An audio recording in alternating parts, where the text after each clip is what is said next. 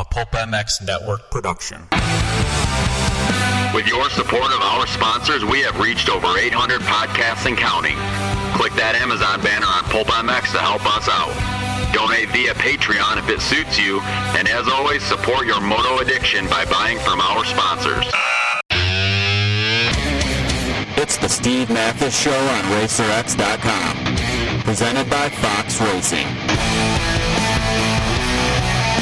The original Moto Podcast, featuring legends of the past, stars of today, season previews and race reviews, introspection, opinion, facts, and laughs. Here's your host, Steve Mathis.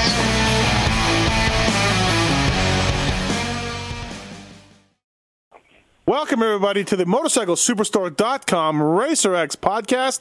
This is the Southwick wrap-up. The Wick is back and pumped to talk about it, and looking forward to giving you guys our thoughts on what happened in the sands of Southwick. MotorcycleSuperstore.com, passionate team. They speak moto, from talking about going riding, bench racing from their latest company ride, and they have the latest parts and gear. This is the place to go to check out all things motorcycles with the top brands in the sport, whether it's gear, accessories, tires, parts, or apparel. Of course, the Motorcycle Superstore team with Top Jimmy scored points yesterday for the first time all year, and also Kyle Cunningham with another good finish. The Motorcycle Superstore Suzuki team as well. They're out there, and if you use the code PB-Pulp16, peanut butter PB-Pulp16, you can save 10% on participating brands at MotorcycleSuperstore.com. So support the podcast by subscribing to RacerX Magazine and going to MotorcycleSuperstore.com. And Fox Racing, presented by Fox Racing, the official gear of Ryan Dungey, Kenny Roxon, and many more. Foxhead.com, the global innovation leader in motocross racewear, continuing the relentless pursuit to innovate and elevate. It's Fox Racing, folks. Foxhead.com. All right, thank you, everybody, for listening, and let's get right into Southwick wrap-up. Of course, I'm Steve Mathis. Joining me on this Sunday night to discuss Southwick is the voice of AMA Motocross, the voice of Endurocross, the voice of GNCC, the Jason Wygant. What's up, Weege? Yeah. Don't forget ATV Motocross also, please. Oh, I'm sorry. Forgive me. Yeah. Forgive me. Speaking of ATV Motocross, Fly Racing Zone, Jason Thomas. What's up, JT? Yeah, we're heavily involved in ATV Motocross. Weege and I are like blood brothers. Fly Racing. That's right. Would it be would it be out of line to say that Fly Racing simply dominates ATV Motocross racing? No. I don't think there can be any disputing that as far as apparel. That's what I mean. Yeah. All right, everybody. Thanks for listening. So Southwick, I didn't make it. I'm bummed I didn't make it. That sucks. Thanks for everybody for caring. I'm doing better, and I probably could have caught the red eye that put me into Hartford at 9 a.m. and straight to the track. And Weege, hopefully you're not going to dock my pay for not being there. Well, I don't know if we pay you. Do we pay you? Mm-hmm. So I think you're safe. Many fans, though, did ask. I did have people out. They even knew about the back injury. Oh, they did? They knew about the They knew I was on the DL. After the second motos, like 3 or 4 people asked if you made it. What about how's the back injury? Yeah. And then each one, all 3, 100%, this is a focus group, 100% of them then threw in a joke about, well, that back's got a lot to support. Fantastic. Great. That's the listeners, everybody.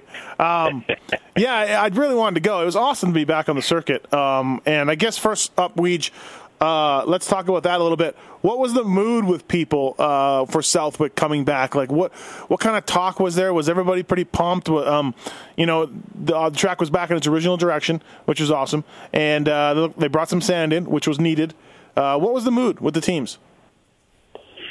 It was awesome, obviously, to be back. There's tons of history there, and the fans were great. I mean, just so many old-school people that told me that they had been there, in the 70s, and they had never missed one, and they never thought to be back. And, they've had a lot of races there over the last year and change, and they get huge turnouts. And, dude, they're getting, 38 rider pro gates on, random local weekends. What is the secret there that no other region of the country has anymore?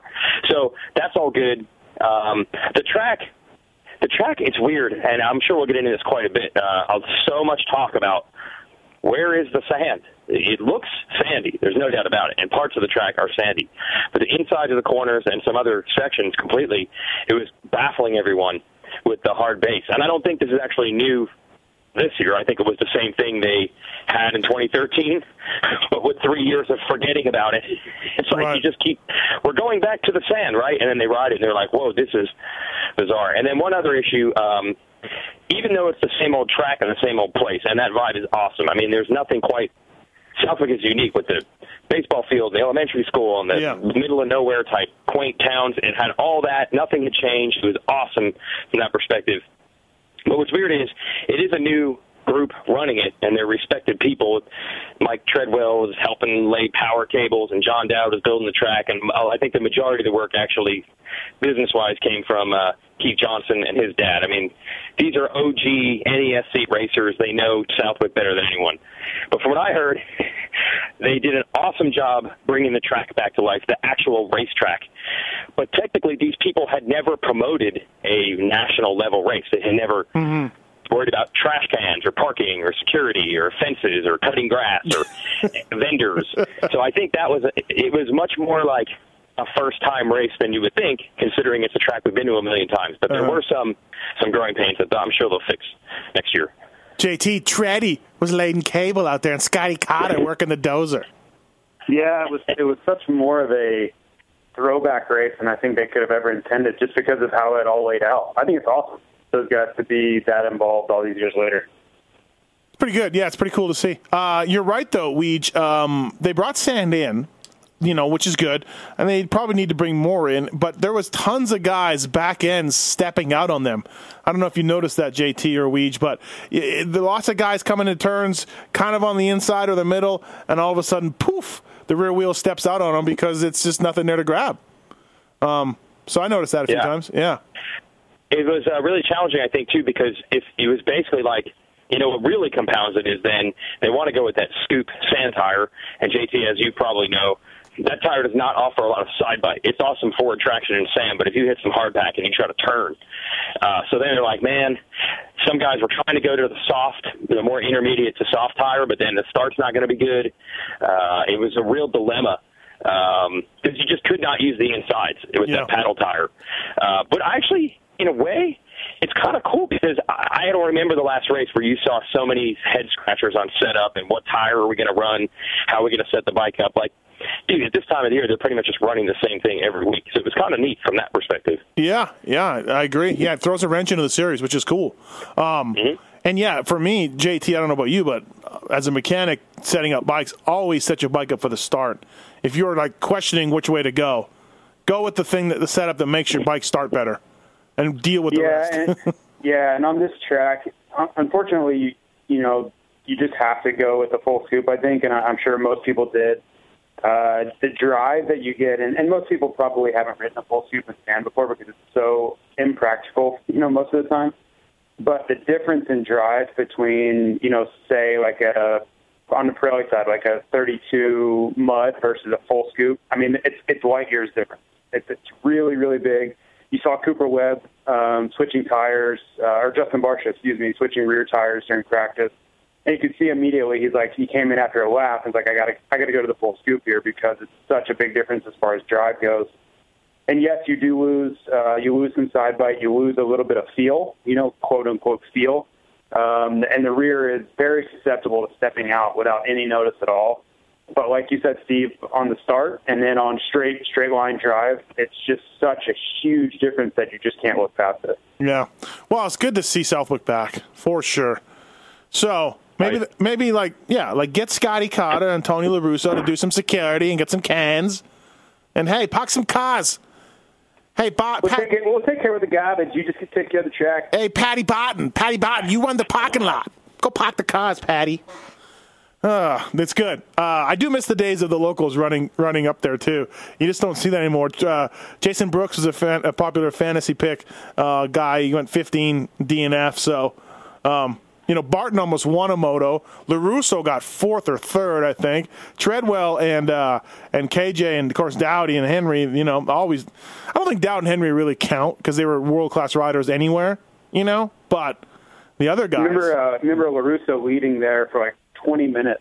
Yeah. Trying to think when that was, like early mid-90s, 95 maybe. I want to know. I think I was there, so it would have been 98. No. Because that was No, it wasn't that late. It would have been 96 at the latest. 96? Yeah, 96. I was there. Yeah. Yogi went down the first turn and absolutely rode an amazing race. I think he got second or something. But I remember Yogi on a Suzuki went down the first turn and just worked everybody coming up. Yep. Anyways, yeah, it's good to be back. And you know who else is back is Eli Tomac. That second moto was awesome. What a race, that second moto. They had over a minute on Barsha. Eli Tomac goes 1-1. And you said this in our group text last night. It's not, I'm sure Kenny Roxon doesn't feel this way, but at least he doesn't lose a perfect season on a fork malfunction. You know? Yeah. You know? Yeah, maybe a little relief. Maybe a little. I think I talked to Kyle Bentley, the team manager over there, quite a bit after the race. And, I mean, as good as Kenny's been, I think they know, oh, man, there's certain tracks like Daytona and this one. Like, Tomac's just going to be really good. So if you do get beat, you can't be super pissed. I mean, Tomac's just really good at his track, and he is Eli Tomac. He's in a slouch, so sometimes it happens. Great, but Eli passed Kenny in both motos. Yeah. But I was reading some stuff on Vital. It's probably a bad idea. But when you're home for the weekend, you get bored.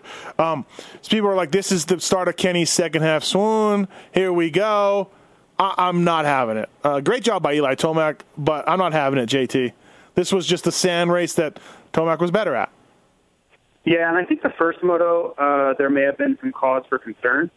Eli just dropped him pretty bad. I mean, he obviously broke him, in racing terms, he broke him, and then, he was 25 seconds up, I saw on the board, which is kind of, funny because that's that big number we were throwing around after Redbud with Roxon doing that to those guys. So I thought that was a bit of irony, but the second moto, he obviously complained about the bike, and obviously you could talk about that forever, whether it's style or not. But the second moto, he was legitimately there for every bit of the race. And yes, it wasn't the level that he's been at in other races where he could either hold Eli off or simply pull away.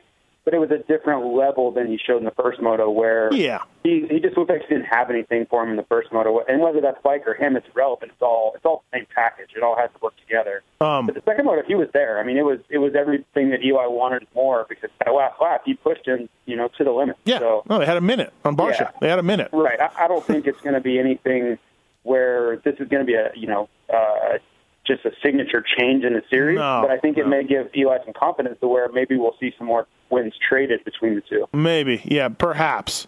Maybe, I don't think it's a big moment in the series or anything. I just think maybe it's going to shine some light where Eli can get in there and steal a moto here and there. Did you go talk to Sternstrom? And Dan Fahey's a pretty happy guy anyways, win or lose. Did you talk to John Tomac or Sternstrom or any of those guys? They had to be relieved. No, not after we had the press conference there and Chase Stella went. But it's the weird thing with Tomac, for example. I mean, you just don't. It's Tomac's deal. It's just so stoic. You know what I mean? Yeah. I get to the press conference and I'm like, oh, is Eli saying how pumped he was, or how relieved he was, or how big this was, or how good it felt? And everybody's like, no, not really. It's just Eli Tomac. He's just a machine. Cyborg. Well, after Redbud, I was talking to Sternstrom, because I gotta do a podcast with Sternstrom. I don't know how much you talk to him, JT, but Weege and I have. The guy is phenomenal to talk to. Just phenomenal. Yeah. Well, I think he's a breath of fresh air as far as honesty and transparency, right? Also a world-class bobblehead collector. I don't know if people knew that. For reals. One of the biggest bobblehead, most prestigious bobblehead collections in the world. There's a world class for that? Yeah. Yeah, apparently. All right. I didn't know there was a class at all, let alone a world class. I was talking to Sternstrom after Redbud, and Eli walked up, and we got quiet for a little bit, and Bruce is like, kind of gave him like a high five, and then was like, we'll get him. And Eli's like, just kind of silently nodded. And I'm like, not too happy about going 2-2. And Eli goes, nope. And I'm like, guys like that, they're not paid. They're not paid to go 2-2 and get worked like that. So that's why I think maybe stoically in the media, he was, putting on a brave face. This had to been driving him nuts. I think it was. Well, think about how long these two have been in this rivalry. And it's been a pretty friendly rivalry, and I don't know if friendly is the right word, but maybe civil rivalry. There hasn't been a lot of nasty words thrown back and forth. There hasn't been a lot of contact made between the two to stir things up. But going back 3 or 4 years now, these guys have been going at each other for championships, and they've been very close, and each of them have had their turn having the upper hand. On the 250, I feel like Eli was the better guy, and he proved that out. And then, this year, Kenny's proven that he's the better guy, and he's proven that out. So it's been going back and forth for a long time. So I think that the rivalry runs pretty deep between these two, and you almost want to see somebody do something out of line just to heat things up, because it seems like no one talks bad about the other guy. No one says anything, and you almost just want to drop Cooper Webb into this thing and set it off, like a wildfire, because I think some attitude like Cooper has into a rivalry like that could really add some entertainment. Yeah, they're pretty respectful of each other, for sure. Yep. Yeah, but it's been going on so long. That's crazy. You really for a rivalry to go on this long, usually it gets pretty heated, right? Or there's some deep-seated hatred behind the scenes, like we've all seen. We have a better glimpse than most people of that. Even if they put on a nice face on the outside, there's usually some ill will on the inside, and I haven't really ever got that feeling between these two, so it's kind of strange. Bogle pulled both hole shots, Weege, and then said afterwards, how do you spell douche in French? He was not happy with Purcell's move on him. I think Barsha may know. And then Barsha wasn't so pumped with Marvin, or Marvin wasn't so pumped with Barsha, I imagine, with his move. Did you get any sides of those two stories? Yeah, I know Bogle was not happy, but I think Marvin. I don't think Marvin had an issue. I think he kind of felt like Barsha was there, and he ran into the back of him. Kind of a. No, I don't think he blamed Barsha, let's put it that way. It was more of he was there, he's in the line, I bumped into him, I fell down. Yeah. Not saying he made a mistake, but more of I think, racing incident. I mean, I was talking to the Gibbs guys, and they're like, no one even Frankie, no one was mad or anything like that. But I do kind of feel, we talked about Muscan last week, battling Baggett and some other guys, and then what happened with Bogle. I almost feel like when he went down with Barsha that a lot of riders are going to watch that clip on TV today or tomorrow and be like, yeah. Cooper Webb, I'm sure, will be pumped. A lot of guys probably going to be pumped on that. Bogle, it's 4 straight hole shots. He led 5 laps. So, fourth place in the first moto. After he fell, he got back. So that was the first lap, right? So he must have been almost last, I would think, by the time he got up. Yep. He got back to 12th or something, and then he crashed really bad, and then he was done. But he was fast. Yeah. He was 35th to 12th or something, Yep. So, he rode well. Purcell's move was worse than Barsha's, for sure. Do you agree, JT? Purcell, gassed and took out the front wheel out of nowhere. Yeah, anytime you're accelerating and aim for somebody's front wheel, or I don't know if aiming is the right word, but anytime you make contact with somebody's front wheel under acceleration, that's going to be the worst of the two. Both with Barsha, they were both braking. It was very slow. I mean, Marvin literally fell over. He was stopped. Yeah. But I mean, Bogle's, those are the kind you can get hurt pretty badly. How was Barsha after the race, Weege? Was he okay with the third, 6-3 for third, or was it more bumming because he got beat so bad? No, I don't think it was total bumming because I think at least they feel that they've made some progress, and I also think, dude, it was a minute 11 seconds, so I don't think it was it made the difference between winning and losing. But he went down in the first turn, that first moto, and he said he was pretty spent, even going to the line in Moto 2. Yeah.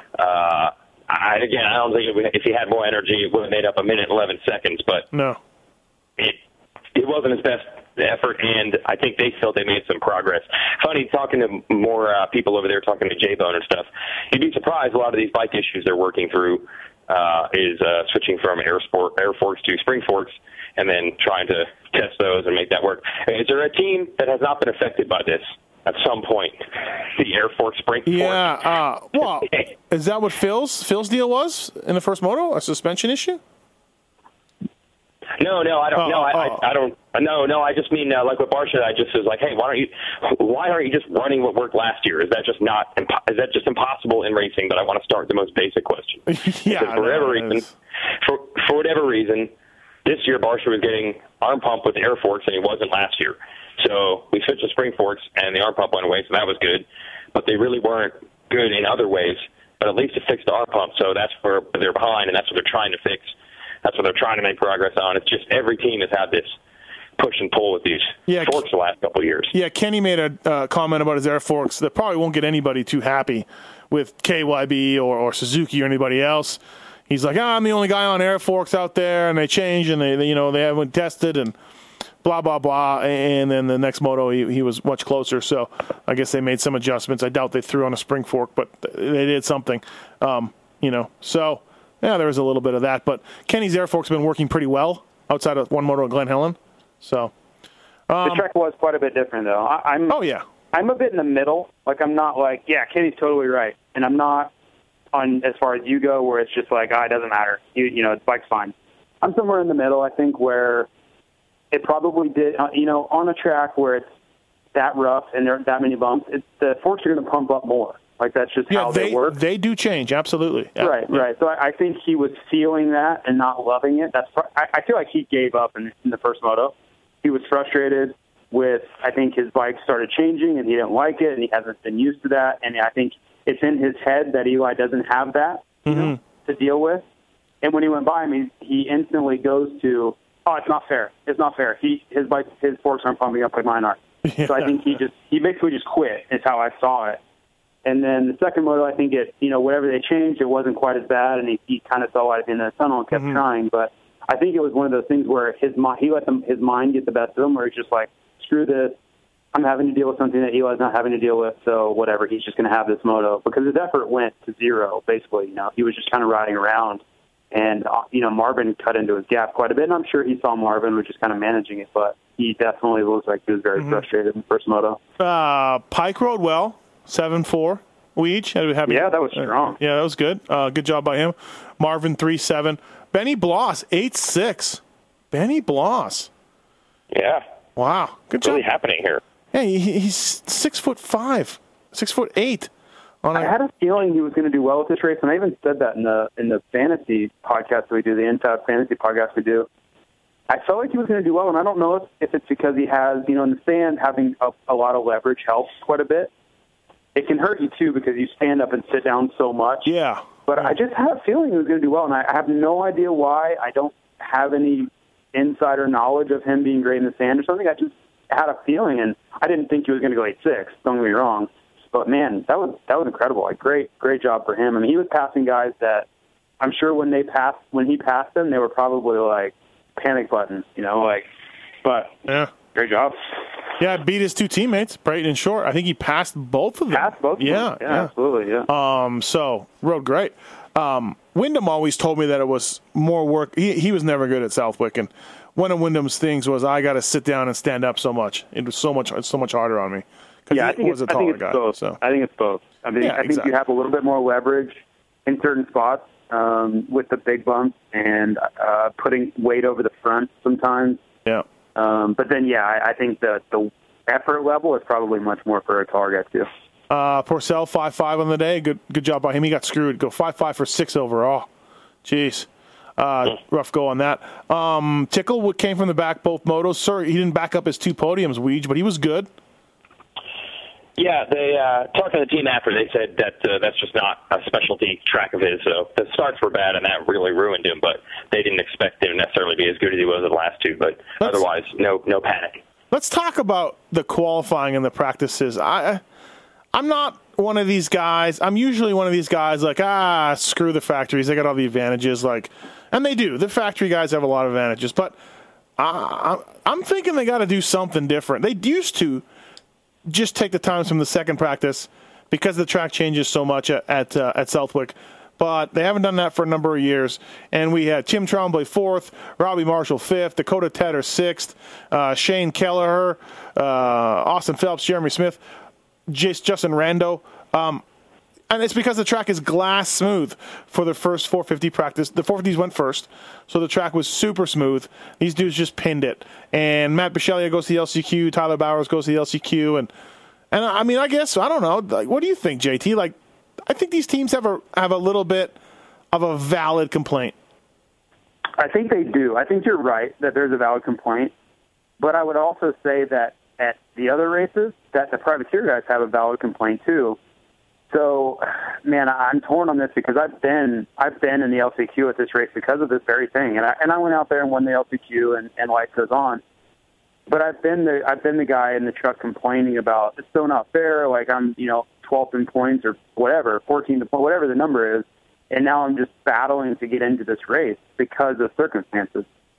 But if you go to just a random race, and I know it's based off of your points, so you earn your right to be in the seated practice. I totally get that. Yeah. But for these other guys, the track after, if the 250 class has gone out first, they're the fourth practice out there, and sometimes the track's already beat up. The 450A guys just put 15-minute moto on it, and now they have to go out in their own 15-minute moto and try to beat those times, and it's just an uphill battle. So I'm okay with it in this one scenario because I feel like the guys on the outside deal with it 11 other rounds. But I can certainly understand firsthand the frustration of a guy like Matt Bisceglie and Tyler Bowers felt. I get it. Luckily, there was only two guys. But none of these tracks, but starting position, Benny Bloss goes to the line 27th. Brayton goes 31st to the first Moto Gate pick on a start that's tight and it's a hairpin back. So I don't know. Weege, what was the? I understand your point. What were people saying? Were people upset? Weege, big dollar people upset. I didn't hear so much from the factories, I think, because they just know that's just the way it's going to be, and it was pretty clear from the start. Where I think you had the issue was like these borderline dudes, the privateers who are racing and are decent every week and are generally in that A practice, suddenly really wanted to be in the B practice this week. Yeah. And then the obvious threat was, all right, well, then you're going to be in the B practice in Millville and everywhere else. And then they weren't happy about that. So I think that became the issue, those privateers, but, on privateer good teams, not local dudes. And they were the ones that were really, I think, stuck in the void. The factories, I don't know, as Langston said, you just got to make it happen. That was his theory. Yeah. You've got to actually figure it out. I get it. Well, how about Stewie's not even there, and Yo Suzuki just gets steamrolled. Bisceglie doesn't make it, crashes when he's leading the LCQ. Baggett crashes in the first moto, doesn't race the second one. They didn't have a good day. Long way to go for a bad day. Yeah. Yeah, I mean, those guys. Crash practice is bad. Go ahead. It was. Go ahead, JT. No, I was just gonna add to your point that honestly, if you're at that level and you are a factory level guy, and I know there are some gray areas in there. Guys that are on support teams that aren't, they're not Ken Roxon. But man, those are the times when you got to grit your teeth and do it. And even my last year in 2012, I was not good. I was not good at all. My effort level wasn't there. My head wasn't in it. No, it wasn't. I still went out there and did it. I was not in the good practice. I was in the seated practice, and I went out there and got in the race. I think I was like 31st or 32nd, just like Justin Brayton was this weekend. Mm-hmm. But it's one of those things where you have to deal with the adversity, and no one loves it.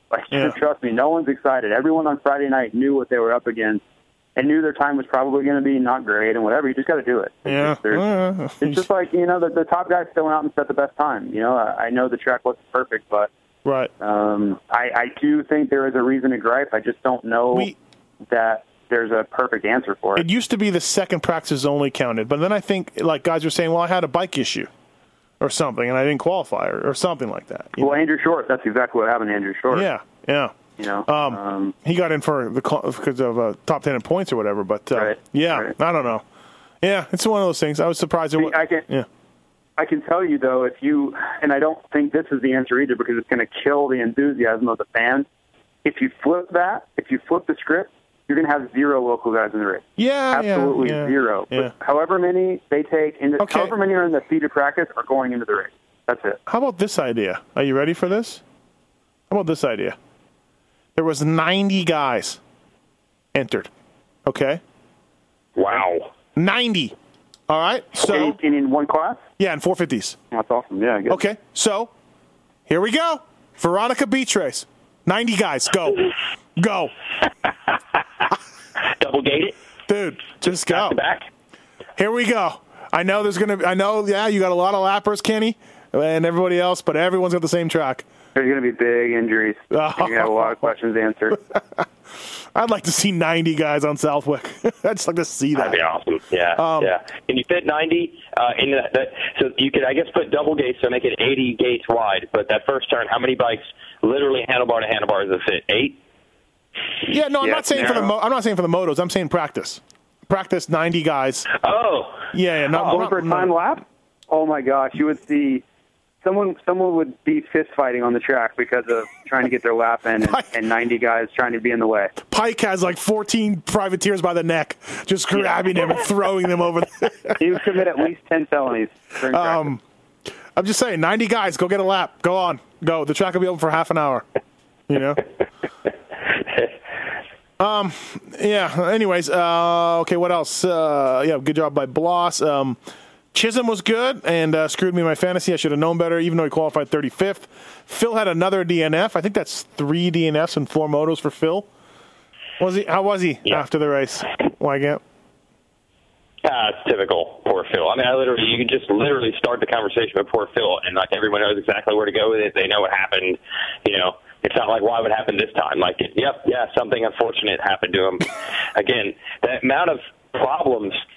I think a lot of it is tracing to some ignition issues. There's been some other things to the bikes, like Barsh's bike literally blew at Muddy Creek, but it's been a very frustrating year for those guys with this weirdo thing that they're trying to get the bike to. This is the problem when you have these ignition issues, which every team has gone through. It only does it in like this perfect circumstance, right? And then 10 minutes later, the bike fires back up. And then you're trying to figure out what it was that did it. So that's what they're... Yeah, they broke a chain, too. There are a lot of DNFs for a top-level factory team. Too many. Too many, yeah. Yep. I've been there, you know, and, you can't do that. You can't be doing that. And I'm sure they're working hard at it. I'm sure they know that. Hey, Cole Martinez, 13-12. Good job by him. The Arizona native. Good in the sand. Yeah, of course. Robbie Marshall, absolutely. You screwed JT. Weege, I hope you're happy. Yeah. Robbie Marshall was a top player in fantasy, and Weege gave exactly the speech that he got from Robbie Marshall. And JT, you're still upset. No, I'm not. You know what? I asked Weege. Weege gave me the info he had. Yeah. It didn't turn out at all the way that Robbie thought it was going to turn out. So. How is that Wygant's fault? Like, it's not. I needed someone. Weege was the reason I changed. That was why I blamed Weege. I retracted my anger. I'm not mad at Weege. I'm mad that I took advice that turned out not to be correct. Which all Weege did was transfer all advice. Weege did was say, "I talked to Robbie Marshall, and here's what he said." And I'm just mad because I followed it, and it wasn't. Robbie was wrong about how he was going to do. If you had told me that he had a 20 handicap, so even if he got 30th, it would have been halfway decent, right? Like, even 30th. If he was going to go 30-30, I would not have picked him. That was what I was hoping for. Is he goes 30-30? There were better picks than that. So that's but it wouldn't have been a disaster. I went from it. No, it wouldn't have been a disaster. 30th wouldn't have been a disaster. Right. Had I had known that and just known it's Robbie Marshall at Southwick, I still probably would have been like, I don't know, hedge your bets. He'll probably get 30th almost no matter what.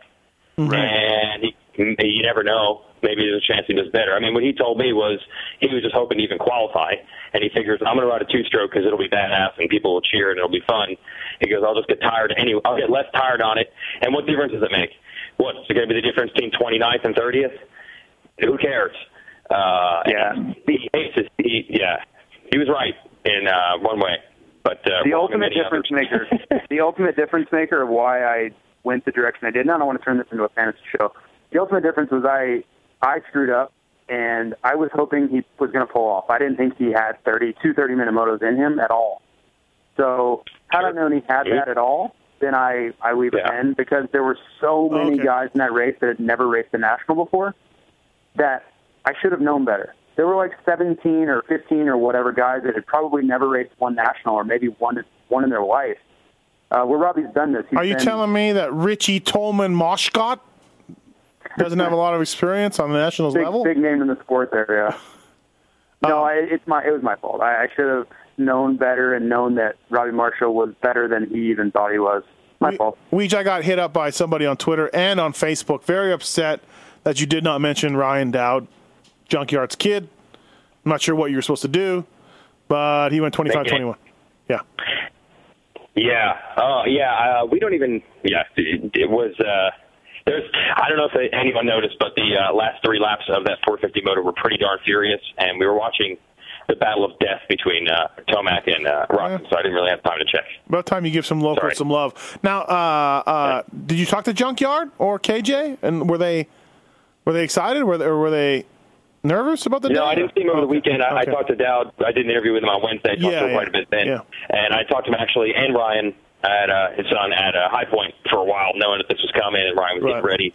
I don't understand it's possible, but Ryan Dowd is running 776, which is the number that John ran when that was his first pro number. Yes. And they swear that that's a complete coincidence. Yep. Dowdy no one can explain this. Dowdy told me the same thing. They swear that it was not asked for. I'm like, there's no way. Stop it. Yes. Doris. You got about 600 Doris numbers knew. that are not taken. Doris. And it's one of the 600. Doris knew. She knew. She's down there at the AMA. Doris knew, yeah. She knows. Yeah. Bauer. I was impressed, though, by Dowd's son. I mean, that is impressive. Absolutely. Bowers went from the LCQ to 17-14. Well, not bad. Nick Way, I was talking to Nick Way today, and I don't know how true this is, but I'll put it in the podcast anyways. He said that the Cowie guys thought Bowers made it, so they were all just chilling. And he was like, are you guys going on the line? Or, are you worried about this LCQ? And they were like, huh? And he was like, you got an LCQ, son. And everybody was a fire drill from there. I don't know how true that is. I'll have to follow up with that. But Nick said, if it wasn't for me, no one would have known. That's awesome. So, that's awesome. All right. What else? Anything else from the opener from the Southwick? From the 450s. Yeah, from the 450s. What's interesting, and this probably goes back to what you're saying, JT, about these guys who had never run. They've been at a 30+2 at that pace before, and how rough that track is. The lappers on the last few laps, when Tomac and Roxon were slicing through, they were the tiredest lappers I feel like I've ever seen. They just looked so tired, which I thought was that made for a great show, to show how good Roxon and Tomac are. Like, the other dudes were like, the second moto, they were done. It was an excellent testament to how tough the sport is. Yeah, no, I agree. There was a lot of them, and like I tweeted this too. Like, Southwick it's not very wide. I don't know if people realize that it's pretty tight. Right, JT? It definitely isn't. And when you factor in the amount of usable track, it becomes even more narrow. Yeah, for sure. Tim Tremblay, snowcross, qualified well. He would, if his bike hadn't broken, he probably would have went 15-13, 12-13 on the day. Another one of those guys where people are like, huh? Who is this dude? So, don't know if we'll ever see him again. I don't know. Maybe he brings his snowmobile out. Andrew Short, 11-11. So, BTO team, JT, 3 guys in the top 10. Yeah, that's strong. I mean, that's the kind of weekends you're hoping for if you're Forrest Butler. Yeah. They've been few and far between this summer, but had to be a smile on his face. Got a press release that Pirelli had 5 out of the top 10. Good job, Pirelli guys, noticing that. So, any talk of Stu, Weege? Any Stu talk?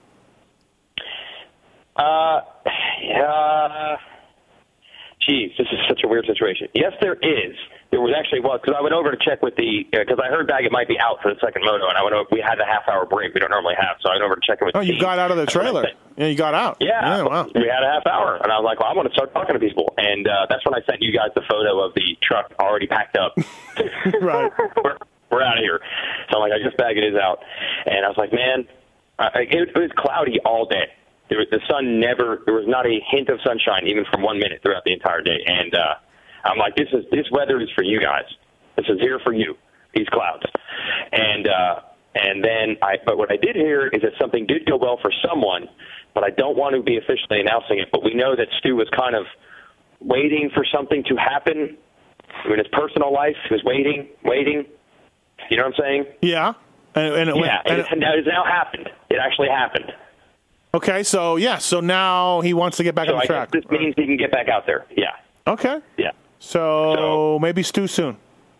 That has been cleared. Here, they thought Deshalia had broken a rib, but apparently, I think Deshalia, I guess Instagram is not. So I guess he'd be ready. But Stu is waiting for something to happen, and it's now happened. I hope everybody knows what that is. I don't want to be the one to officially announce this. Does Stu get 25 points to keep his number? This is a real question. This is a real serious question right now. Wait, didn't he get? He got a result in a Supercross. Yeah, he got 7 points.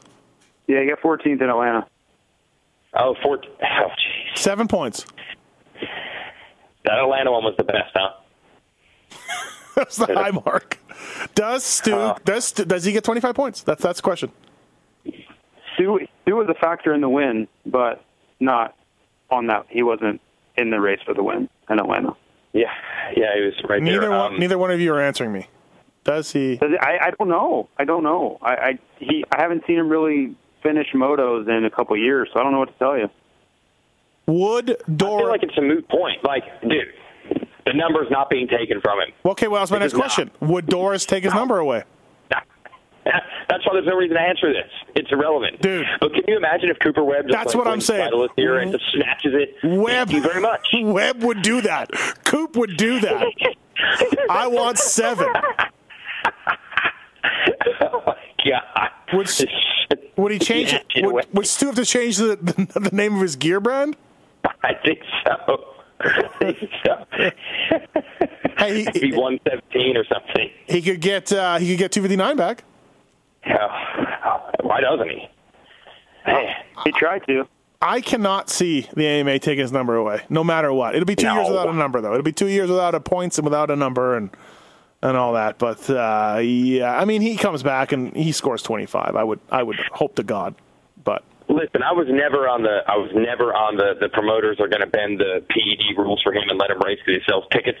I never thought that would happen, and it ultimately did not.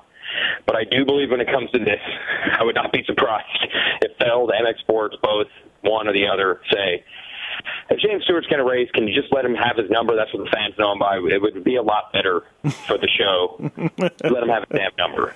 Yeah. Like, I think that time they might pull some strings.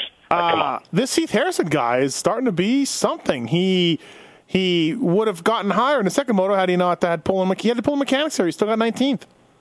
Yeah. So good job for Heath Harrison, JT. He was, I think, ninth at one point in a moto. Yeah. Or 8th or 9th. Yeah, this guy's for real. So, what else? I think that's about it. 450-wise from Southwick, from the Wick. This is the MotorcycleSuperstore.com RacerX podcast presented by Fox Racing. Use PB-Pulp16 to save yourself money, 10% off participating brands at MotorcycleSuperstore.com. Support this podcast. Listen to this commercial from Racetech. Use the code PulpMX16 to save yourself money at Racetech, whether it's suspension oil or setup or springs or anything else you need from the folks at Racetech. And also Michelin Starcross 5, brand new tire. Listen to these commercials. And, we'll be right back to talk some more. Thanks, everybody, for listening to the MotorcycleSuperstore.com RacerX podcast. Thanks for listening, man. These things are going great, and I'm stoked with the responses from everybody, and you guys have been doing a great job with the downloads. Don't forget the Fly Racing Moto 60 show on Thursdays, the Pulp MX show on Mondays, the NFAB RacerX Fantasy show sometime in the middle of the week. And Motorcycle Superstore, they're a passionate team who speak moto. If I'm talking about going riding, bench racing from the latest company ride to the latest parts and gear, this is what drives them to be a place for you to check out all things motorcycles with the top brands in gear, accessories, tires, parts, and apparel. You want to save there. They got everything you need to get out and ride. Go to the website to check out their inventory of brands, over 700 of them. Do you speak moto? If you do, go to MotorcycleSuperstore.com. Use the code PB-Pulp16 to 10% off participating brands. PB-Pulp16 saves you money. All right, let's get to these commercials from Racetech and Michelin and MotorcycleSuperstore.com. Thanks for listening. See you after the break. Racetech people, racetech.com. These guys have been in business for over 30 years, supplying racers, riders, and tuners with factory-level suspension to everyday racer. There's a lot of top suspension guys in the pits that got their start with Racetech. Trust me on this. There's more than a few guys that have learned underneath Paul Feed and gone on to great things. Paul Feed, the original suspension guru. I guarantee you, probably 82.7% of you people listening to this podcast need some sort of suspension work, whether it's just a simple oil change with new bushings and seals, give your bike some love, whether it's the right spring rate for your weight and or speed, or maybe you just need some revalving on the machine to help you take first place in that Chicken Licks Raceway. Something on your bike needs attention for Racetech. I guarantee you. Freeze, Gilmore, some of the guys just using Racetech Privateer Proven. They work with Ben LeMay also. They're back with Ben LeMay. And they offer a full line of Racetech high-performance springs. These springs are called high performance because they're extremely lightweight for their rates and feature the tightest tolerances in the industry. You want to save 10%? at Racetech. Go to Pulp MX 2015. When you order, you can save 10% at racetech.com. And they're proud sponsors of this podcast, and we thank you guys. All right, back to the show.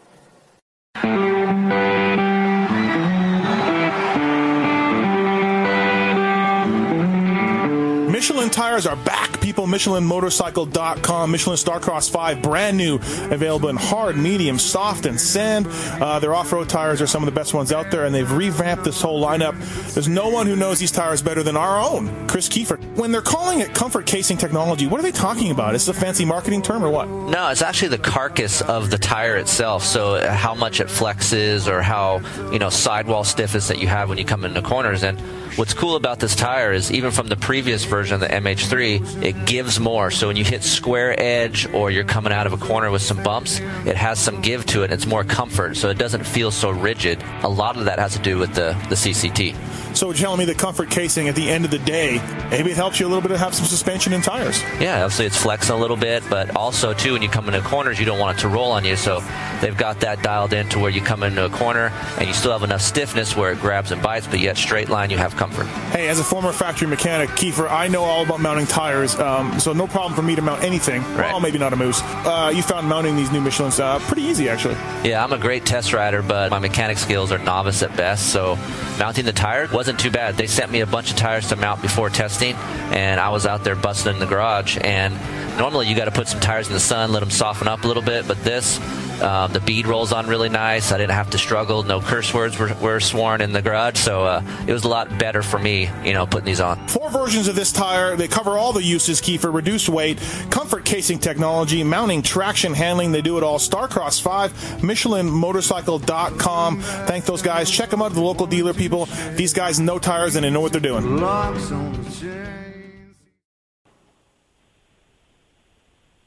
And we're back. Motorcycle Superstore, Racer X podcast, presented by Fox Racing.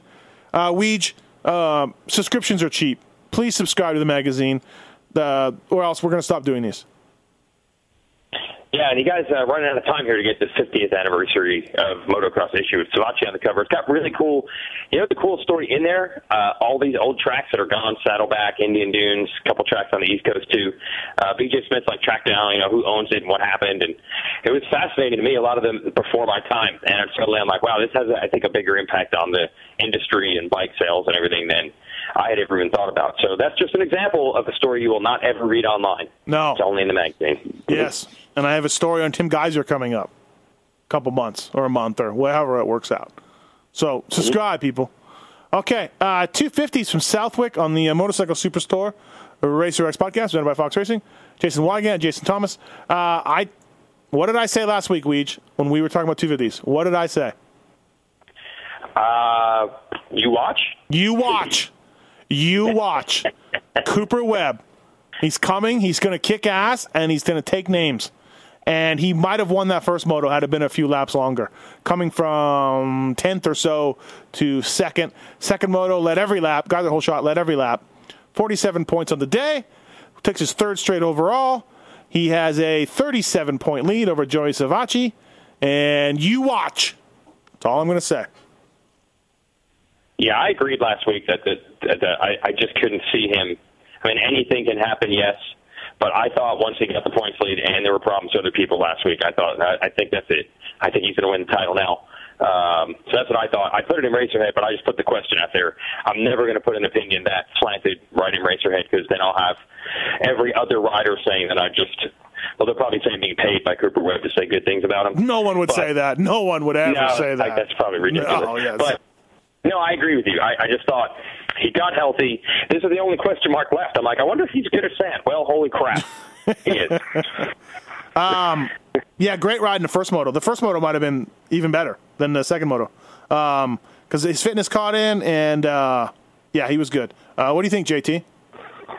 Yeah, I officially retract my objection to you saying that he's going to run away with this thing. I'm officially all in. Well, so okay, wait. If you've got room on your bandwagon, I will. You watch. No, you don't. We don't have any room. You beat it. But having said that, this weekend is Millville. He might lose, right? He might lose, but it's the writing's on the wall for this title. He went 3-1 last year there. So he beat the Martin brothers. He did. In the second moto. J-Mart continued for good job for the first moto. Second moto, did you guys see, did he have weights in his boots? What happened to him trying to get back to his bike? Did you notice how slow it took him to get back? I think he was just frustrated. You think that was it? You think he was just like, oh my God, I can't believe it? Yeah, I think he was probably tired too. Because of course. Yeah. People's heart rate spiking when you crash and the heat catches up to you is underrated. I don't think many people know how it kind of gets to you really bad. And I think he was just probably just like, what else can go wrong this summer also in that moment? Last week, he had his crash last week was the same body English, getting up, or body language, getting up, whatever language it might be. And I thought the same thing. And he told me, he's like, no, if the bike lays down on the left side and I'm trying to hold the clutch in, I'm too short to pick it up with my arm I'm too short to be on the right side of the bike, have my arm on the left side, pick it up, and swing my leg over all together when it's in the dirt. So as soon as he fell in that position again, I'm like, oh, crap, he's on the right side of the bike. He has to have his left hand on the bar. And plus, yes, he's probably frustrated and tired. But I will say I talked to him after the race, and he had more spunk, more attitude, reminded me more of the guy that I would talk to last year. And he told me, I don't know if this is for the record, but it's going to be now. I know he was in fourth and Webb was in the lead, but he told me he felt he had that moto. Now, I don't know if that's realistic or not, but that's the way he at least thought, which really? I don't know if he had that. I don't know. Yeah. I don't know if he would have, but I also don't think he would have felt that, thought that, said that earlier in the year. Right. So he at least seems to be thinking whatever issue he has. He must feel like he's getting stronger. So it's really going to be, and he's frustrated, I know. He's like, man, he's getting away from us. I can't let him get away from us in points. So I feel like it's really going to be a war this weekend because Webb would love nothing more than to beat those two there. Oh, yeah. So this is going to be interesting. Yeah, that's a great job by Webb for sure. Now, did I see right that Tonus had third overall into the last lap? His mechanic, Primo, put that on social media, that Tonus had third overall until the last lap when he crashed and he got eighth. Was that true? That's true. Yeah. Oh, good job for Tonus. Was it the last lap? I knew he was in the overall the whole time, but I didn't know. Was it the very last lap? Hold on, I'm looking. I believe it was. Oh, wow. 66. He was fourth on the last lap. Yeah. 1, 2, 3, 4. 1, 2, 3. No, second last lap. 15th lap out of 16. He went missing. So he was in fourth place. Yeah. So he would have went 3-4 on the day. Arno Tonus. Faulkner ended up getting third overall. Nice job by him. Amart, it seemed like Amart's starts doomed him. Weege, I know you talked to him after the race. Yeah. Amart, he's finally at the level now where he knows how to truly treat the media. So it's going to change now, Steve. I hate to say it. I talked to him and Jeremy a bit on Saturday morning. Everything was good. They were pumped. And then on the podium after the second moto, Amart on TV says, I was so nervous this weekend. Huge crash on Thursday. Didn't know how this was going to go. And I was like, I said, hey, kudos to you. Everything's fine before the race, after the race. Now the truth comes out. That's how the pros do it. That's taking a page out of the professional's book. That's just how this works. Yeah, that's bullshit. That's bullshit. I know you hate that. But I'm just saying, he's figured out the game everybody else plays. Osborne starts doomed him in. If no doubt about that. And Plessinger was all right too. Good to see that Aaron was is still all right. Savacci surprised me, huh, JT? He's been so solid. And we talked about that crash taking the wind out of his sails, and I guess it did because the guy's in killer shape. And he, obviously he crashed in the second moto. But, yeah, maybe that crash last week did kind of take the a la Chad Reed at the Catapult. Something like that just stops your momentum. Yeah, it certainly wasn't the bounce-back weekend he needed at all. No. He came in 11 points down, and if he comes in there and makes a statement and beats Webb, maybe even not both motos, but takes some of the points back, I think that, sends a shot across Webb's bow, like, hey, this thing's far from over. But, yeah, it wasn't wasn't anything in that realm. It was more of Webb just gaining more and more confidence. So, tough weekend, tough few weeks here for Joey Savatgy camp. I'm really surprised, Weege, that Faulkner podiumed. You said on the broadcast that he had said he'd never been there before. Yeah, I talked to his parents that morning, and they even got lost trying to find the track because, as anyone who's been there before would know, you would never think there's a motocross track there. No, you don't normally turn where you should. Yeah. Man, he was fastest in the qualifying overall. He was second in the second session, so that wasn't a fluke, I don't know. I guess he's just good on sand. Although the strange thing about going back to what I said at the very beginning of this, everyone was, pounding their gnarly sand track somewhere. He was at Rayner's dad's house with Bloss and Bogle and all those guys. Hampshire was riding with AC and Roxon down in Florida. Guys were at Club MX. But then all of them say, but this isn't sandy like that. It's different. So even saying he knows how to ride the sand doesn't account for figuring this unique place out like he did. It was amazing. Yeah. Great job by him. And on that topic, I talked to Tonus also. And I was like, is this, let me guess, you race GPs, you probably rode a ton of sand. And he's like, yeah, but this is still nothing like any of the sand tracks I rode. So he actually, Tonus feels like this is more like, I think I'm actually good and strong again now on any track. It's not just the sand. Yeah, okay. Well, let's reserve judgment. Let's reconvene after Millville and see about that. JT, Shane McElrath led laps in the first moto. Second moto, he ran third forever. And on the last lap with what, maybe 2 turns to go? Wasn't it just the left and then maybe it was more than that. But, dude, McElrath. Basically left, right, and then that's it. McElrath ate poop. That was ugly. His wrist brace blew off. Oh. Jeez. Dude, it was nasty. And now he's got, lung and ribs and issues, right? You guys see that? I think I think he's mostly okay, but he got broken ribs, but as far as serious stuff where he's got to have work done, I think he's okay. But that was ugly. Anytime your wrist brace blows off like that, it's not good. It's not good. It's like you explode. So did you watch the slow mo of that crash? He almost crashed 4 times before he actually crashed. Yeah, well, that's what happens. You know what? That's what happens when Amart's coming. When Amart, he was going for it, which I can appreciate. When Amart is on you, you are powerless. I think even in slow motion, it probably looked normal speed. It probably looked normal in slow mo. He was coming in that corner so ridiculously fast. It's unbelievable. Wow. Yeah. Oh, you know how many times they've probably battled at Club MX too, over the years, last few years. Right. That'd be brutal. Man, hopefully he's all right. Yeah, hopefully he's okay. Like you said, yeah, as good as he is anyways. So if you're down to one guy, are they going to have, the entire factory case? No, Nelson Hill should be back this weekend. Oh, okay. I'm not gonna stamp the Justin Hill thing, but maybe. Luke Reslin is good. New Jersey's own, Weege. Finally, 12-9, 8th overall. Yeah. Yeah, he. I talked to him a bit. He did say he did actually ride there a lot, so he did think that gave him an advantage. But he's giving huge shout-outs to his riding coach, Gary Bailey. So there you go. I saw Gary around, and I was like, I wonder if Gary's working with these days. And it's Renslin. Renslin said that's why he feels the last few weeks like he's finally starting to use some of the habits, finally starting to sink in. So moving on. Around. Moving on. What happened at Cincinnati, the second moto?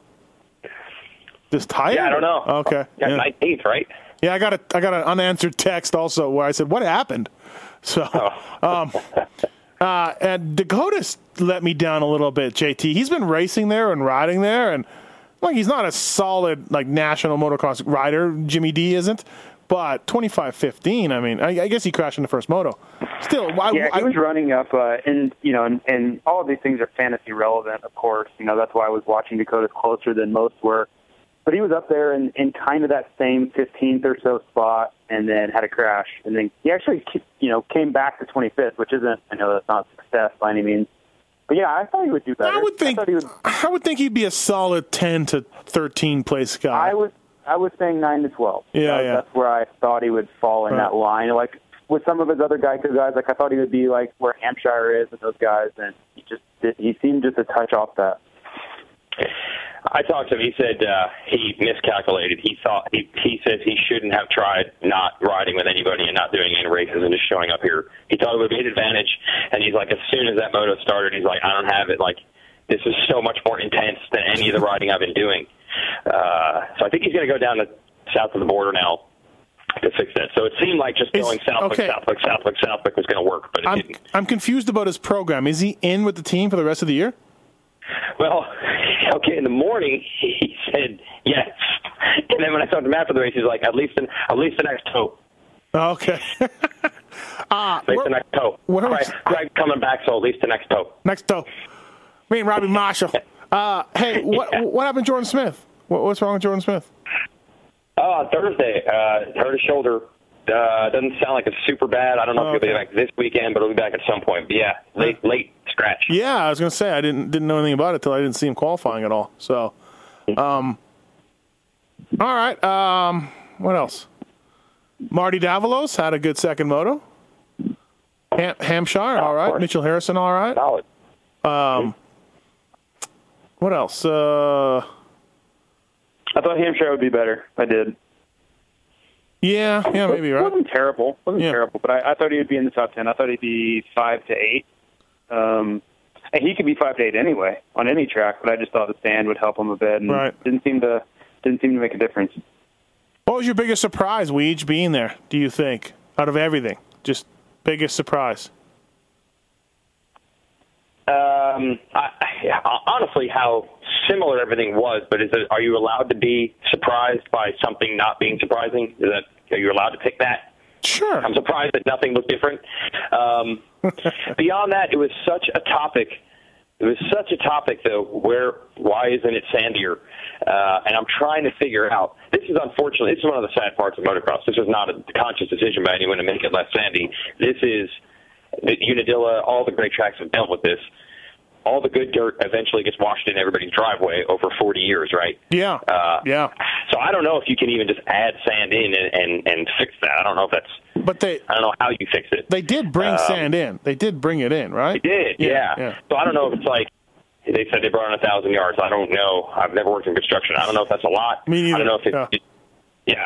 If you brought in 5,000 yards, does that fix it, or is you just put it in and it's just blown into those berms and the insides are still hard packed? So it's just weird because I think so many of these guys can ride these super gnarly sand tracks somewhere, and there still really isn't technically one of them.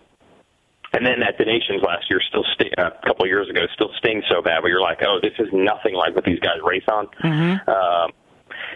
I mean, it just is what it is. You're never pumped, unfortunately, to hear a track that you know is cool and know is good, and people say, man, it's just not quite. The surface isn't quite like it used to be. So that was, I think, what surprised people. But I think it was partially what surprised them just because they maybe forgot. I can't imagine it was much different than 3 years ago, the sand itself. Yeah, I don't know. Yeah. I'm going to have Keith Johnson on the Pulp MX show Monday. Mm-hmm. So when people hear this, that night. So I'll ask him a little bit about that, too. So, yeah, there was complaints. People were shocked, it got rougher, obviously, between the first and second practices, but it didn't get like that mechanics area wasn't a whoop section like it kind of used to be. Yeah. But I will say, again, you watched Tomac and Roxon in those last couple of furious laps. It looked pretty effing rough by then. Oh, it totally did. Absolutely. And then the 250s had to go after, Oh, yeah, it was crazy. So it did get rough eventually. I think it just wasn't forming up like people had been envisioning it. I guess because it's 3 years of, we're finally going to have a sand track. Southwick's kind of its own thing. Tomac, I noticed Tomac. I don't know if I put this on our group text or not, but Tomac was like pulling giant wheelies and setting his front end down more so than Roxon, I thought. JT, what'd you think? Yeah, but I think that's kind of Eli's style. He does that all the time. Like at Redbud, climbing up into Talladega turn, whatever that turn's called.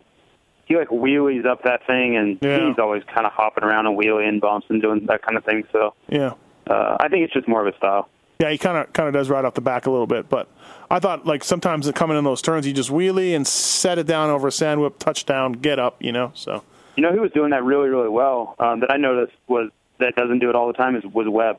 he was jumping bumps, and he had a pretty good rhythm. Like, he was like coming over some of the drop-offs and jumping 2 and 3 whoops into the turns, and he had some pretty cool stuff going on, too. You watch.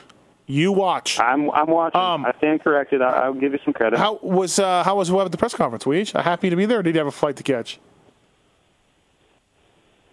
Oh, sorry, I was on mute there. Everything seems fine right now. Let's put it that way. I think this is the classic winning solves everything. Yeah, really, right? Yeah. Okay, yeah. Anything else, Southwick? We didn't do a word of the day last week. Do we want to do another one? We got to do it. What? Yes, we got to do this. People are disappointed. You're so damn good at it, Wygant. Yeah, but okay, this is why we always go off the tracks.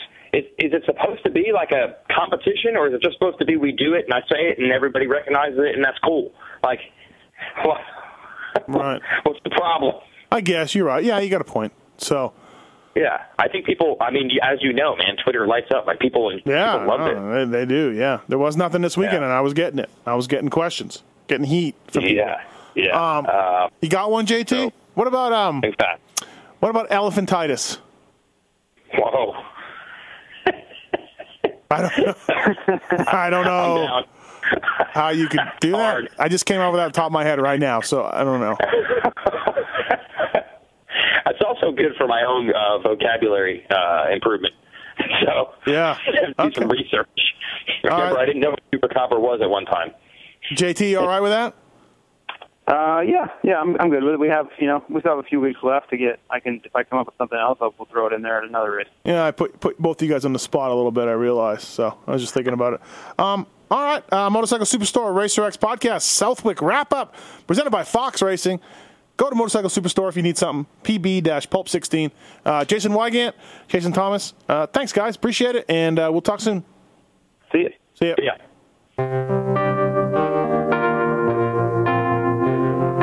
Thanks for listening to the Steve Mathis Show presented by Fox Racing.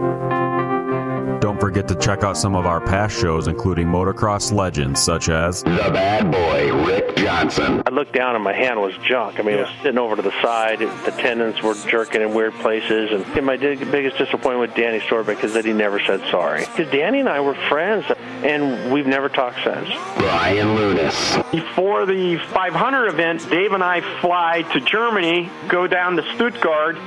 There's this little shop out the back of the mall factory. We get our cylinders, take them back, and, off we go. And, we ran Nicosil cylinders as a factory part for a handful of years before anybody ever saw it in production. Dave Arnold. And McGill was all, how he did the big pancake thing, and he's got the thing, he's completely laying on the gas tank trying to miss his tree. I mean, he would have gone even harder, jumped farther if that tree hadn't have been, if it hadn't have been there. The Hurricane, Bob Hanna. I love the guy. I don't dislike. I think he's the greatest competitor this sport ever had. Absolutely 100% in my mind. I firmly believe that statement I said about these modern-day guys in Switzerland or Holland or Belgium on 45 minutes on the same bike. You're not beating Roger. Are you crazy? They're not doing it. If they think they're so much better nowadays than they were in those days, they're fools. They're different bikes, different times. The Beast from the East, Damon Bradshaw. It got to the point where I didn't want to leave home. And once I got to the race, I wasn't into it. If I wasn't going to give 100%, I'm not going to take their money. The working class hero, Doug Henry. It was definitely an emotional moment for me, just thinking to myself, that's it, and it's amazing the stuff that goes through your head in a short amount of time of the things that, that I was going to miss. The Dogger, Ron Lachine.